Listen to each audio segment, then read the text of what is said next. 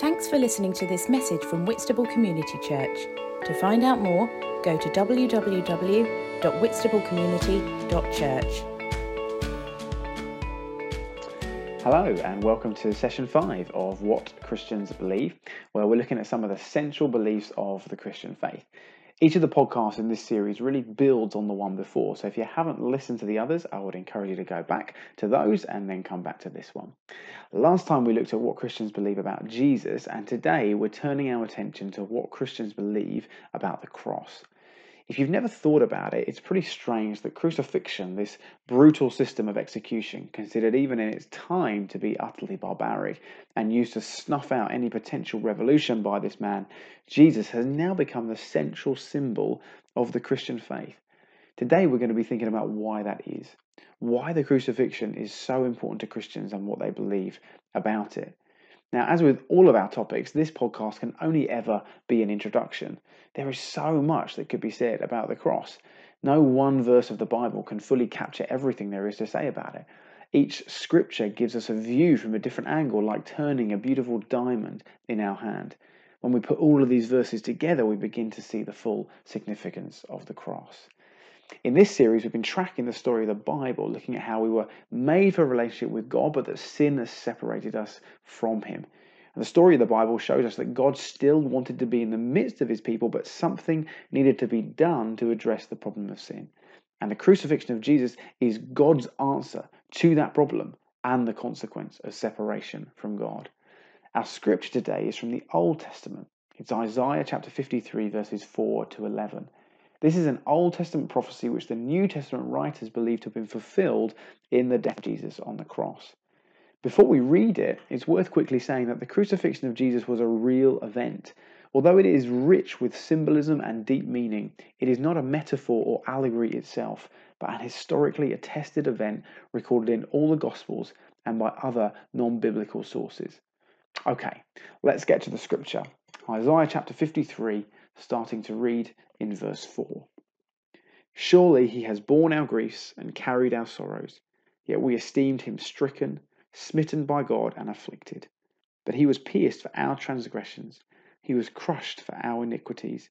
Upon him was the chastisement that brought us peace, and with his wounds we are healed. All we like sheep have gone astray, we have turned every one to his own way, and the Lord has laid on him the iniquity of us all. He was oppressed and he was afflicted, yet he opened not his mouth. Like a lamb that is led to the slaughter, and like a sheep that before its shearers is silent, so he opened not his mouth. By oppression and judgment he was taken away. And as for his generation, who considered that he was cut off out of the land of the living, stricken for the transgression of my people? And they made his grave with the wicked, and with a rich man in his death, although he had done no violence, and there was no deceit in his mouth. Yet it was the will of the Lord to crush him. He put him to grief. When his soul makes an offering for guilt, he shall see his offspring. He shall prolong his days. The will of the Lord shall prosper in his hand.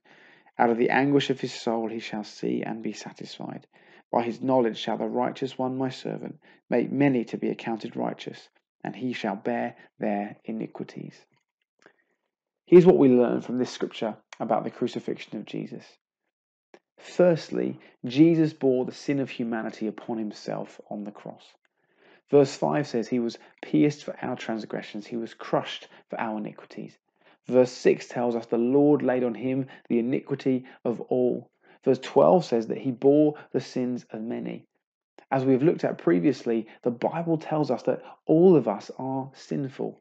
As verse 6 says, all we like sheep have gone astray, we have turned every one to his own way.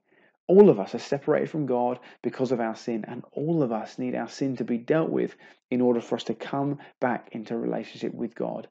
On the cross, Jesus takes our sin upon himself. The second thing that we see from these verses is that Jesus atones for our sin on the cross. Verse 7 describes Jesus as being like a lamb that is led to the slaughter. Verse 10 speaks of him being made an offering for guilt. The language used here is that of sacrifice. In the Old Testament, God gave the people of Israel a temporary solution to the problem of their sin, a system of sacrifices by which their sins could be atoned for by being symbolically placed upon an animal, and that animal being offered up to God as a sacrifice. So the animal would die in their place. But the book of Hebrews in the New Testament tells us that these sacrifices weren't sufficient to fully take away sins. That's why they had to be offered again and again and again. It's like they dealt with the outside, but they didn't change the heart. These verses and many others tell us that Jesus dies on the cross as the ultimate sacrificial lamb, the one that all other sacrifices pointed towards. He bears our sin and the just consequences of our sin. As verse 5 says, upon him was the chastisement or the punishment. Jesus is able to be offered up as a sacrifice because he is, unlike the rest of humanity, without sin. He's a perfect sacrifice. Verse 9 says that he had done no violence and there was no deceit in his mouth. And his perfect sacrifice is enough to cleanse us from our sin once and for all. The third thing that these verses show us is that the cross is God's plan for salvation for all humanity. Although the Jewish leaders wanted him dead and the Roman rulers sanctioned his death, the crucifixion of Jesus was God's plan from the beginning. Verse 10 says it was the will of the Lord to crush him. Now that can sound quite shocking, but that verse is not communicating cruelty. It's communicating the immense love of God. In the New Testament, 1 John chapter 4 verse 10 says, "In this is love, not that we loved God, but that he loved us and sent his Son to be the atoning sacrifice for our sins." Through Jesus' death on the cross, we can find forgiveness for our sins and peace with God. As we've seen, verse 5 says, upon him was the chastisement or the punishment. But wonderfully, there's more to that verse. It goes on to say, it was the punishment that brought us peace. And by his wounds we are healed. Through the cross, our fractured relationship with God can be restored. Through the cross, we can find healing from the disease of our sin and brokenness. And this can happen because of what verse 11 says. It says that through Jesus' death, the many will be accounted righteous, and he shall bear their iniquities. This is often referred to as the great exchange. Jesus gets our sin, and we get his righteousness. And we'll go into a little bit more detail on the benefits of this salvation in later podcasts. Finally, this passage leaves us with a tantalizing glimpse of what is to come for Jesus after his crucifixion. Verse 10 says of this righteous sufferer who we know to be Jesus, that he shall see his offspring, he shall prolong his days. Now that's not the language you use to describe a dead man. It's a hint of resurrection, but we'll think more about that in our next podcast. For now, though, here's a few questions to think about. Number one, what did you previously think about or understand about Jesus' crucifixion? Number two, has this passage of scripture or this podcast made you think differently about the crucifixion? And if so, how? And number three, what relevance do you think the crucifixion of Jesus has for your life today? I hope this has been helpful. Thanks so much for listening. We'll see you next time.